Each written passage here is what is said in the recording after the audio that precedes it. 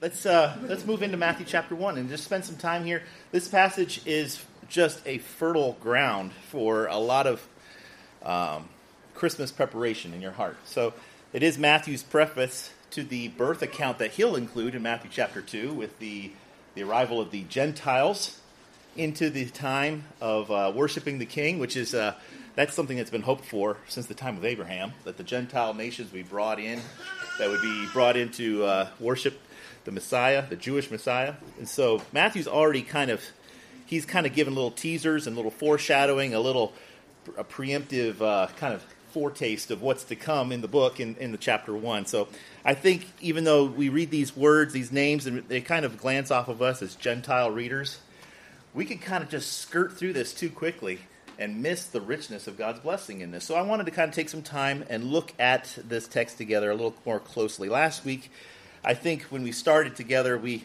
began to see that in the opening up of the New Testament, that it's actually more remarkable and fascinating than perhaps what we might have initially perceived. After 400 years, now there's 400 years transpiring since the last page of your Old Testament and the first page of your New Testament. 400 years have gone by, and it's been absolute prophetic silence, which makes you nervous, right? God has stopped communicating with his people. There have been rising empires. Gentiles have come in and have taken over, have taken the people out of the land, deported them into Babylon, have kept them in captivity. All the while long, they have scarcely heard a word from the Lord.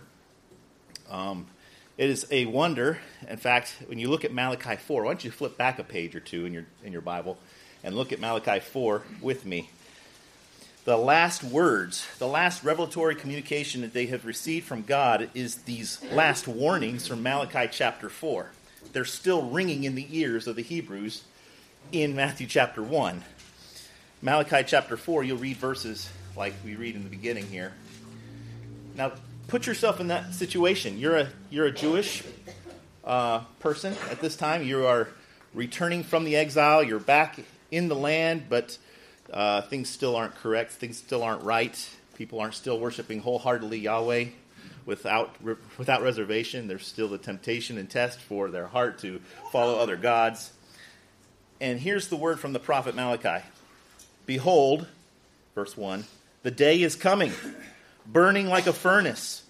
Every evildoer will be chaff, and the day that is coming will set them ablaze, saith the Lord of hosts, so that it will leave them neither root nor branch.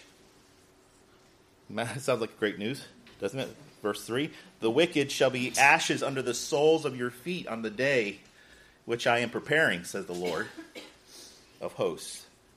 And then you'll see this again, verse 5.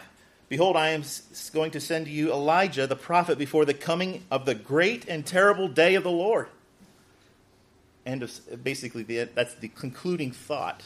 Now, I know there's good news mingled in with all of that, but these are the resounding messages left ringing in the ears. So 400 years will go by. And what are you thinking as a Jewish person at this point? What are you anticipating? What are you expecting? What's the anticipation for the future? Okay, yes, there is those promises. You're not wrong. But based on what we've just read, what are they expecting? Elijah, right. Why is Elijah needed? I didn't forward the verse, didn't I? Let me show you the verse again. Elijah's coming before something big, something massive on the prophetic landscape. They are expecting this great judgment of God over Jew and Gentile alike, where he said in the verse 1, he says, I'm going to burn you root and branch. It's going to be scorched earth. The Israelites have been conducting themselves in covenant unfaithfulness for so many years, and they have strained the covenant binding agreement that they've made with God, that God has gotten to the point he's so willing to pronounce to them, I'm bringing judgment. The great and terrible day of the Lord is coming, and there will be no one who will be left to stand. I'm going to make the wicked ashes under your feet. Now, they are anticipating, and then he doesn't say anything for 400 years. What are you left thinking? You're thinking, for 400 years, he's preparing to come at me with judgment, potentially. Okay? This is how the canon of the Old Testament closes.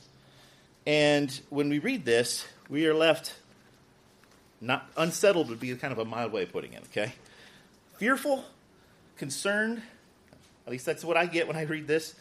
And yet, when I open up the page of my New Testament, the New Testament opens with a list of names. What a curious way to open up. This is the next thing. This is how God breaks the dramatic silence between his people and him.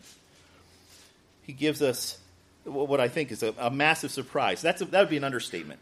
It isn't what we're expecting. I'm expecting the next words to be saying, "Thus saith the Lord, now is the day of the Lord. Prepare to meet thy God." That's what I'm expecting to read in Matthew chapter 1. Okay? But that's not what we read. He surprises us with the first verse. The record of the genealogy of Jesus, the Messiah. The Messiah. Now, Matthew's writing this now after Jesus' life and ministry has already taken place. So we, as the Gentile reader reading in the future, we're reading back and they're saying, wait, there was something that happened that was seismic. It shifted the whole equation. God was bringing and threatening his judgment, threatening his great day of the Lord, and the Messiah appears. Now, this has a lot of hope-inspiring realities for us. First of all, we see that Matthew 1 is a record. That's how it starts, the record of the genealogy of Jesus. I've covered this last week with you.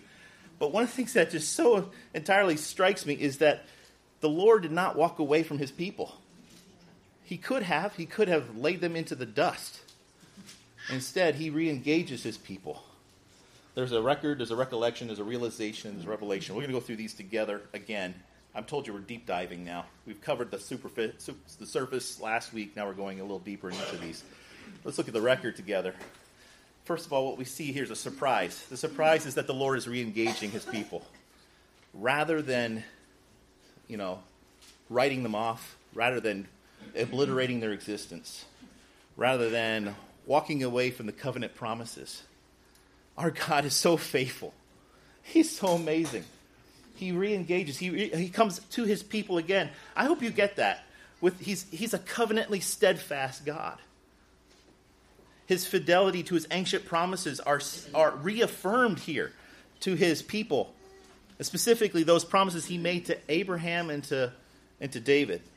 Those things, if you're a careful reader of the Old Testament, the Abrahamic covenant and the Davidic covenant are like the mountains in the whole landscape of the Old Testament. God purposed himself that he would bring these things about, not on the basis of whether they did what they were supposed to do, whether human beings fulfilled their obligations, whether they were covenant partners. He did it as a promise to himself. He obligated himself to the fulfillment of these things without condition. That is amazing. So here we have the Lord re-engaging his people as a signal of his fidelity, his steadfastness, his commitment to make sure Christmas happens, to bring his Messiah. Instead of an apocalyptic pronouncement of the day of the Lord being at hand, God sent a person, the promised, awaited Messiah. By the way, isn't it interesting when Jesus opens his mouth in public ministry? What's the thing that comes out? Repent, for the day of the Lord is at hand. So the day of the Lord is not off the table, but it comes with a very serious gesture from the Lord of an offering of peace and goodwill to men. That's where that's coming from, okay? So the Lord is re-engaging his people.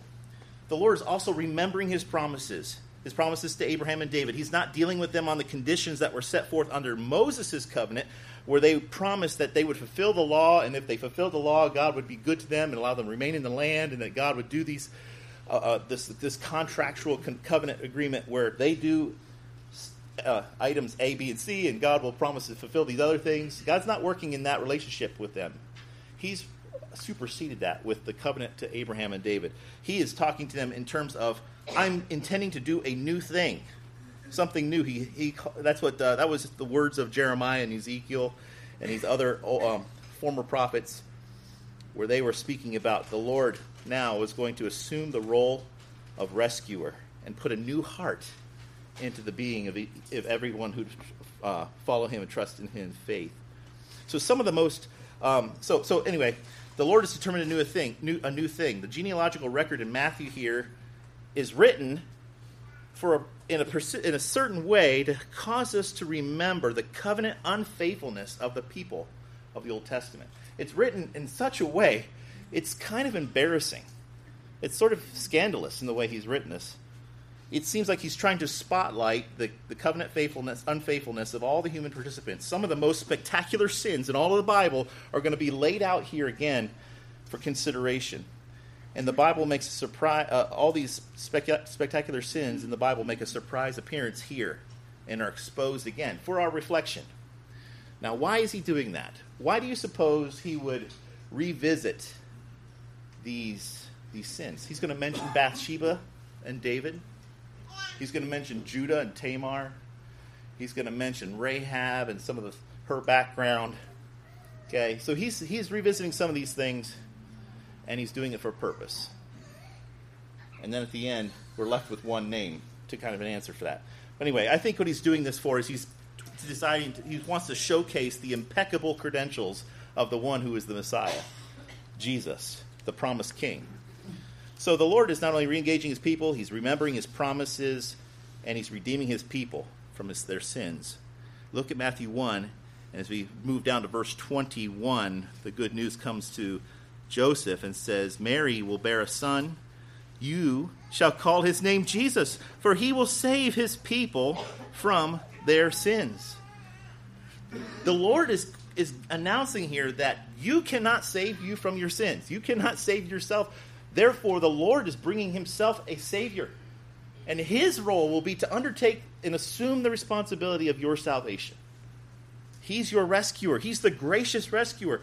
At this point, God is graciously and unilaterally redeeming men and women who could not prove faithful themselves. This is good news. Isn't it? This is us. We couldn't have proved ourselves worthy to make ourselves redeemable, to make ourselves considerate, a candidate for salvation, and yet the Lord himself is assuming the responsibility. He will save his people from their sins. This is good news. So there's a record here. He's rescuing the unrighteous. And in case you were to think that's a new thing, he just showed you in the Old Testament how the Old Testament is packed full of grace. Did you think grace was a New Testament concept? Did you think that was just something that popped on the radar in the New Testament? No way. He's been faithfully gracious all along. That's the point. Okay? So there's a record. There's also a recollection here. And the recollection of all these names. I know we can't name all of the names here. And there are high points and there are things we know more about than others. But the people who are mentioned and given a little more detail are significant. And it would do us well to meditate on them. Matthew's gospel reveals how the Lord surprised us with grace. He surprised us with grace. When we expected abandonment, we expected him to give us righteous judgment. But the recollection shows that God already has been dispensing grace to undeserving recipients from the beginning of time. He gave grace to Adam in the garden. He gave grace to a pagan man worshiping amongst a pagan people in the Ur of Chaldees. Called him out for his great purposes and made a promise to him. And Abraham believed God, and the Lord counted to him for righteousness. God is showing grace. He shows grace to undeserving sinners. Now, this is sort of a fundamental. This is Christianity Basic 101, okay? Grace shown to undeserving people. What a magnificent demonstration of God's character here. And we laud that. We love that. We glorify God for the grace he's given to us. And yet, at this time of year, I'm just going to pause here put the pause here. Now, what does that imply for his followers, those who are of him, of his Messiah, those of us who have been recipients of grace? Freely we've received grace. Freely we should give grace.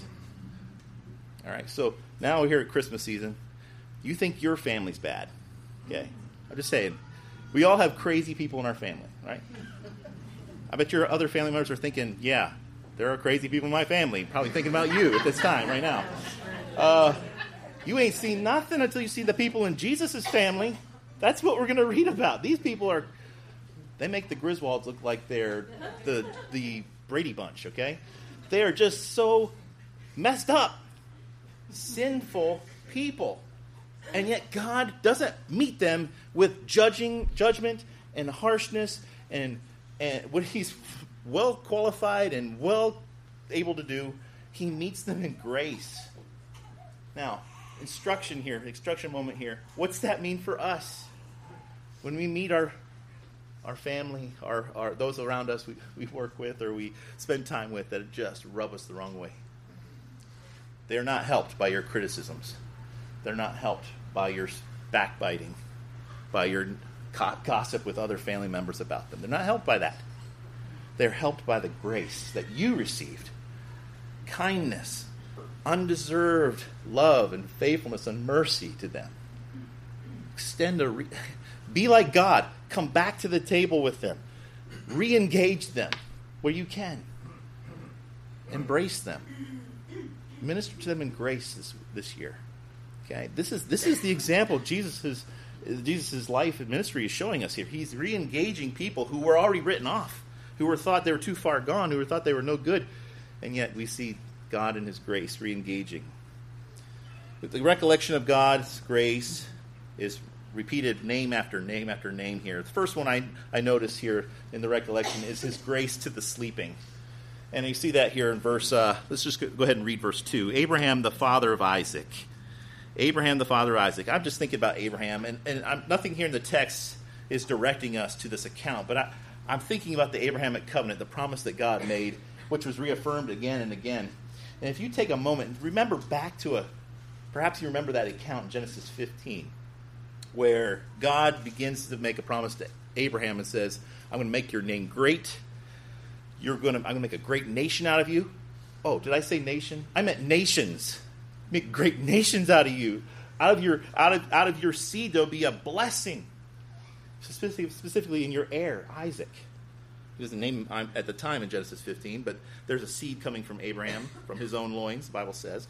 And that all the families in the earth will be blessed. Now, none of that's explained how it's going to happen yet. That still develops through the life of Abraham as he learns to trust that promise in the form that God gives it. God gives him land, the promise of the land of the Canaanites, and says his reward will be great, and he will receive a seed more numerous than the sand of the sea and the stars of the heavens. And he's going to give them a possession of land. And Abraham's staggered by this. He says, how can I know? How can I know you're going to keep your promise, God? Genesis chapter 15 says God gave him some instructions. He was to go out and he was to gather up several livestock animals and some birds. And in the Old Testament, they went through a covenant ceremony, an important ceremony that was somber and sober as a promise that the fulfillment of this will be taking place. So Abraham was to kill these animals, divide them in half, and lay them opposing each other in sort of a lane, like an aisle like we have here. And the blood from these animals would trickle down into the middle, and blood would be all over the pathway here. And two people making a covenant promise together would then make this ceremony where they pass through the middle of those animals, walking upon the blood, as if to say, this is the most solemn promise I can make, that should I fail to keep this promise, let happen to me what's happened to these animals here. Let my life be given, and my life be sacrificed. And then it appears almost like Abraham's going to walk this lane he's going to walk in this aisle with God. Looks like he's going to make this promise, this mutual kind of agreement among equals. Abraham's got to keep his covenant, and God's got to keep his covenant. But that's not what happens. God puts Abraham to sleep. And Genesis chapter 15 tells us that God himself walked through the middle of those animals in the form of a burning oven and a smoking furnace. And they passed through, and a burning lamp, and they passed through there. And God himself made a promise that he undertook unilaterally without Abraham's involvement. Abraham would be the recipient of all these wonderful blessings without any works done for his own benefit. God gave grace to the sleeping. He would be promised a son. We know the story. In Genesis chapter 17, verse 6, God would further tell Abraham that out of you, kings will come forth. Kings will come forth and fill the earth. And so, sure enough, God made good on that promise. After Abraham, we read in verse 1, we see Abraham gave birth to Isaac, or was the father of Isaac. That's the word there. He fathered Isaac and Jacob, whose only recollection in the Old Testament seems to be that they were schemers. I mean, you think about Isaac. Isaac and his mother were in scheming to try to deceive, right? And Isaac and Rebecca, Jacob and Rachel, Isaac and Rebecca and Isaac. I have to get those mixed up all the time. They had to scheme to find for Esau to get the blessing, but Rebecca says no, Jacob's going to get the blessing, and there had to be this elaborate charade to try to get that birthright blessing hijacked into the right direction in the way that God wanted it to go. Isaac was not yielded in that way to the will of God. Jacob was a schemer for the birthright. He stole it from Esau and over a pot of soup. Then he schemed his own father-in-law for cattle and a host of other things, even wrestled with the angel of the Lord. So none of these men are portrayed in a positive light in terms of their covenant faithfulness. They're not worthy individuals to receive the bloodline of the Messiah. This is God showering and lavishing grace in so many ways. We also see that there's grace to the scheming. There's also grace to the sexually immoral. Right after we meet Isaac and Jacob, we are introduced to one of the 12 of Jacob's sons, Judah. Judah was the one whom Jacob would bless and say, out of you is going to rise a scepter. A king will come forth from you. You, a lion out of the king of Judah. That's the phrase used in Genesis. Okay, Judah had some major problems. Judah had some sons, and Judah's first son, I think his name was E-R, was married to a woman named Tamar. Tamar was they were trying to have an offspring that would be the heir. And he died because he was so evil. The Bible says God killed him. And then his brother was supposed to come in and take up the role to raise up seed unto his brother's name, and he failed to do that. He disobeyed God, and God killed him. And then the third one was the youngest son was too young to marry at that time, but he was promised by Judah to Tamar to make sure there was some kind of progenitor of the line. And Judah failed to keep good on his promise. So Tamar took things in her own hands. She disguised herself as a prostitute, lured in Judah himself, her own father-in-law. By that illicit meeting and union, they fathered twins out of that, Pharez and I think his name's mentioned here, Pharez and Hezron.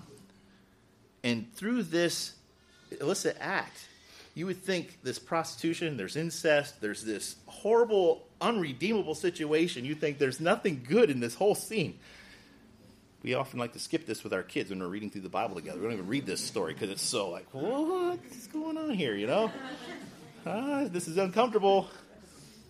But here we read in Matthew 1 that God even used that wicked, horrible situation. He turned it for good because Perez was the recipient of the heir of promise. He, out of his line, became the Messiah. Can you imagine that? A God who is so sovereign, so powerful that he can redeem unredeemable situations, that he can bring hope through hopelessness. That's amazing. Yeah, Ben. It's important to note in the Bible how just because these stories are recorded doesn't mean, there's a difference in the Bible between when God commands something or God does something and when he's directing through the affairs of man, which are sinful. Yes. And there's a difference there because you can see that in those stories. When I Indeed. teach history, Reformation, I see the same thing. Yeah. There's all these situations that are completely not morally correct, but God's working through them in spite of them, and that's exactly precisely. Very, very excellent point. Yes. So God is overworking. He's working through sin. The sin permitted to take place is not an obstacle to the fulfillment of God's ultimate decree and will.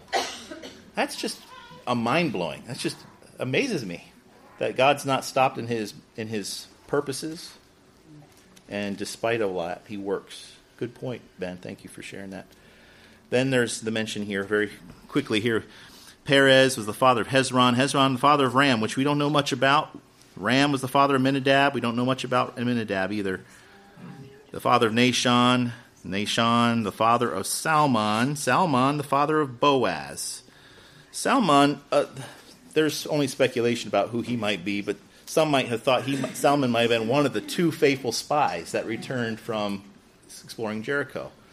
And in Jericho's, maybe searching out the people there, in that encounter, he met a woman named Ruth, who was a woman of ill repute. She was an innkeeper.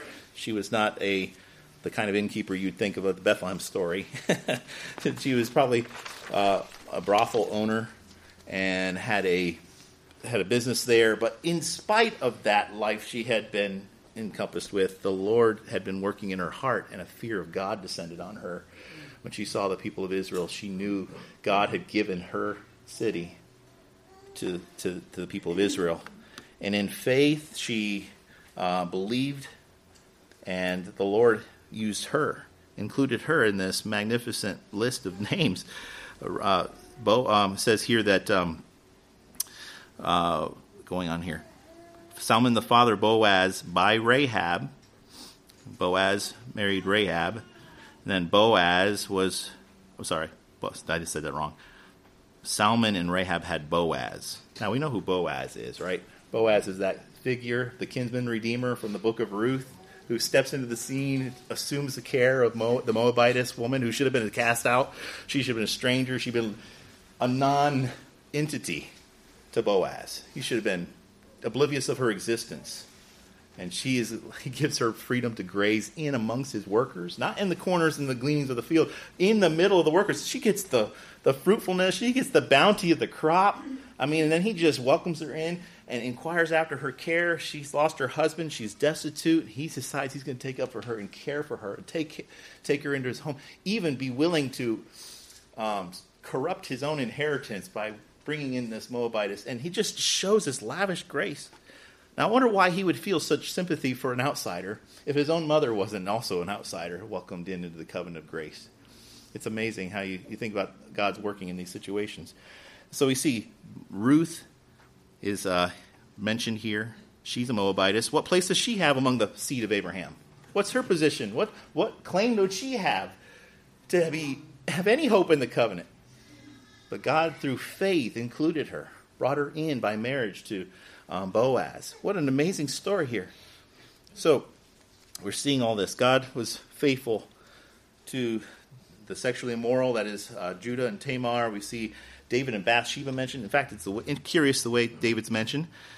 Ruth and Boaz have a son named Obed. Obed births a son named Jesse, and Jesse is the father of David. So David is related to Ruth by it's his great-grandmother. Isn't that amazing? Okay, so we're making the connections with the Old Testament. Matthew's has not disconnected himself from the Old Testament. He's making sure that you're tracking with him. He's pulling forward. The narrative follows him, comes with him, and we're tying all these pieces together. We are on Bathsheba now. Bathsheba is mentioned here. David was named as the king. David was the father of Solomon by Bathsheba. I'm in end of verse 5. David was the father of Solomon by Bathsheba. And then we're given this little reminder, who had been the wife of Uriah. You remember this story, of course. I don't know that I need to rehearse this to you, but Bathsheba, we don't know much about her, but except that she had been married to a Hittite man. She named Uriah, a faithful man who apparently had sympathies with Israel. Perhaps himself, of course, believed in Yahweh, participant wanted to be among the people. Though Bathsheba herself would have been probably violating some covenant commands to intermarry among the heathen. She did, and the story goes that David saw her, wanted her, and did not deny himself, and took her for himself, and then had her husband murdered. It's hard to believe that David, a man like David who would pen the Psalms that we've read, or to be capable of such a thing. But it just goes to remind you that if David's capable of such a thing, none of us are beyond the temptations that lay there for us. If your heart isn't following Christ steadfastly, you're susceptible. You're vulnerable to that. So reminding yourself that even David, the best of men, perhaps, you could make that argument, he would perhaps be with some of the best of men, a man following God's own heart, in pursuit of God's heart, has moments of weakness and sinful temptation that would keep him locked up in horrible consequences forever thereafter. 4 people would die in response to that sin. 4 of David's sons would die. The baby, and there was Amnon, and there was Abijah, and Absalom. All 4 sons. He paid a dear cost for that sin. And none of those would be the heir that would carry the messianic line. Instead, we see here that David and Bathsheba had Solomon. Solomon's well known. Solomon started well, didn't he? Solomon started well. He seemed like the nation was in revival. The temple was being built. The people were enthusiastic about wholeheartedly serving Yahweh, and yet Solomon's 300 wives and 700 concubines swayed his heart towards idolatry, and he led the people into a wide array of idolatrous acts, and the kingdom collapsed before he even got started, really. So as we see this continue, then what you'll read is a list of kings. All of these are the kings that will appear in such sequence in the line of David. If you want more detail about this, we did an equipping class on survey of the former prophets. In the last section, the last hour of that class, we went through all these kings and described their lives and their administrations. If you're interested in that, it's a fascinating study.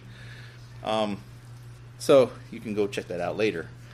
But this recollection brings us to an inescapable conclusion that many of those in the bloodline of the Messiah, they were not model Israelites. They weren't righteous. They weren't steadfastly faithful. And they weren't even seeking Yahweh. Many of them weren't. The recollection brings us to this inescapable realization that mankind desperately needs God's anointed Messiah, a Messiah which can excel where all these others have miserably failed. God gave grace to strangers. He gave grace to the sons of David. I'll talk about the shamed ones next week, perhaps, if there's time. But I love what G. Campbell Morgan said about this. At the end of reading this list of names of unfaithful men, he says, thus on the first page of the gospel, Jesus is presented as connected with a race that nevertheless could not produce him. He came into it, was of it, and yet, was distinct from it. These unrighteous men could not have produced this Messiah. They could not have produced a man impeccably righteous, without flaw, without any sin. And that creates a tension in this narrative, because as we read down through, you'll see the tension at the latter part when Joseph is mentioned.